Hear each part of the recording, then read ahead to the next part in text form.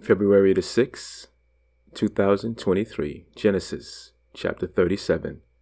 Share your dreams. Glory, glory, hallelujah. Grace and peace, my brothers and sisters. My name is RJ, and I welcome you to another episode of God is Faithful and Just, with all things being relational. It's a great opportunity to be here with you this morning, family. It's Monday morning. It's the beginning of the new week, of the work week for some, and it's my pleasure to be here sharing God's word with you, being able to read in community.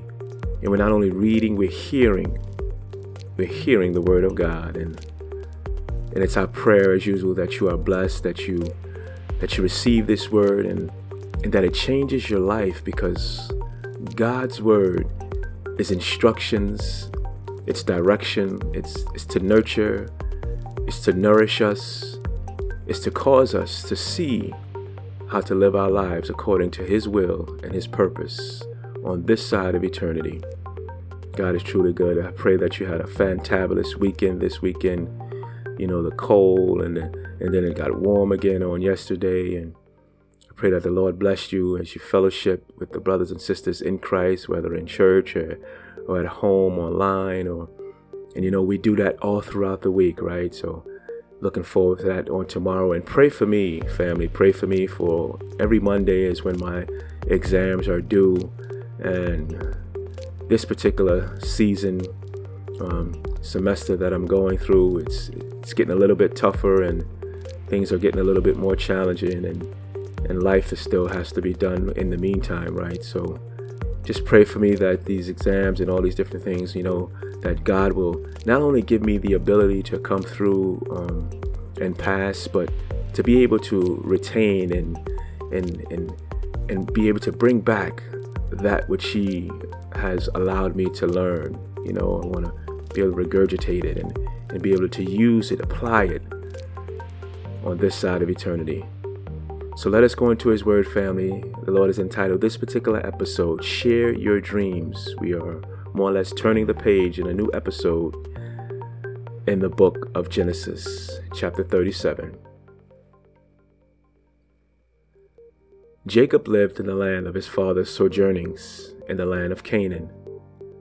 These are the generations of Jacob. Joseph, being 17 years old, was pasturing the flock with his brothers.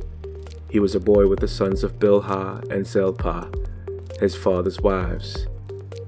And Joseph brought a bad report to them, to their father. Now Israel loved Joseph more than any other of his sons, because he was the son of his old age. And he made him a robe of many colors. But when his brothers saw that their father loved him more than all his other brothers, they hated him and could not speak peacefully to him. Now Joseph had a dream, and when he told it to his brothers, they hated him even more. He said to them, "Hear this dream that I have dreamed. Behold, we were binding sheaves in the field, and behold, my sheaf arose and stood upright. And behold, your sheaves gathered around it and bowed down to my sheaf." His brothers said to him, "Are you indeed to reign over us? Or are you indeed to rule over us?" So they hated him even more for his dreams and his words. Then he dreamed another dream and told it to his brothers and said, "Behold, I have dreamed yet another dream. Behold, the sun, the moon, and 11 stars were bowing down to me." But when he told it to his father and to his brothers, his father rebuked him and said to him, "What is this dream that you have dreamed? Shall I and your mother and your brothers indeed come to bow ourselves to the ground before you?" And his brothers were jealous of him, but his father kept the saying in mind. Now his brothers went to pasture their father's flock near Shechem, and Israel said to Joseph, "Are not your brothers pasturing the flock at Shechem? Come, I will send you to them." And he said to him, "Here am I." So he said to him, "Go now." See if it is well with your brothers and with the flock, and bring me word. So he sent him from the valley of Hebron, and he came to Shechem. And a man found him wandering in the fields. And the man asked him, What are you seeking? I am seeking my brothers, he said. Tell me, please, where are they? Where are they pasturing the flock? And the man said, They have gone away, for I heard them say, Let us go to Dothan. So Joseph went after his brothers and found them at Dothan. They saw him from afar, and before he came near to them, they conspired against him to kill him. They said to one another, Here comes this dreamer. Come now, let us kill him and throw him into one of the pits. Then we will say that a fierce animal has devoured him, and we will see what will become of his dreams. But when Reuben heard it, he rescued him out of their hands, saying, Let us not take his life. And Reuben said to them, Shed no blood. Throw him into this pit here in the wilderness, but do not lay a hand on him, that he might rescue him out of their hand to restore him to his father. So when Joseph came to his brothers, they stripped him of his robe, the robe of many colors that he wore. And they took him and threw him into a pit. The pit was empty, there was no water in it. Then they sat down to eat. And looking up, they saw a caravan of Ishmaelites coming from Gilead with their camels bearing gum, balm, and myrrh on their way to carry it down to Egypt. Then Judah said to his brothers, What profit is it if we kill our brother and conceal his blood? Come, let us sell him to the Ishmaelites, and let not our hand be upon him, for he is our brother, our own flesh. And his brothers listened to him. Then the Midianite traders passed by, and they drew Joseph up, and lifted him up out of the pit, and sold him to the Ishmaelites for 20 shekels of silver. They took Joseph to Egypt. When Reuben returned to the pit and saw that Joseph was not in the pit, he tore his clothes and returned to his brothers and said, The boy is gone, and where shall I go? Then they took Joseph's robe and slaughtered a goat and dipped the robe in the blood. And they sent the robe of many colors and brought it to their father and said, This we have found. Please identify whether it is your son's robe or not. And he identified it and said, It is my son's robe. A fierce animal has devoured him. Joseph is without doubt torn to pieces. Then Jacob tore his garments and put sackcloth on his loins and mourned for his son many days. All his sons and all his daughters rose up to comfort him, but he refused to be comforted and said, No, I shall go down to Sheol to my son mourning. Thus his father wept for him. Meanwhile, the Midianites had sold him in Egypt to Potiphar, an officer of Pharaoh, the captain of the guard. Glory, glory, hallelujah. Thank you for your word, Father God. Share your dreams. Glory. What I see here, family, is Joseph told his dream the first time, and the Bible says that his brothers hated him even more. In other words, they were already jealous of him and hated him because they could see that their father loved him and favored him more than them. Yet he still told his dream.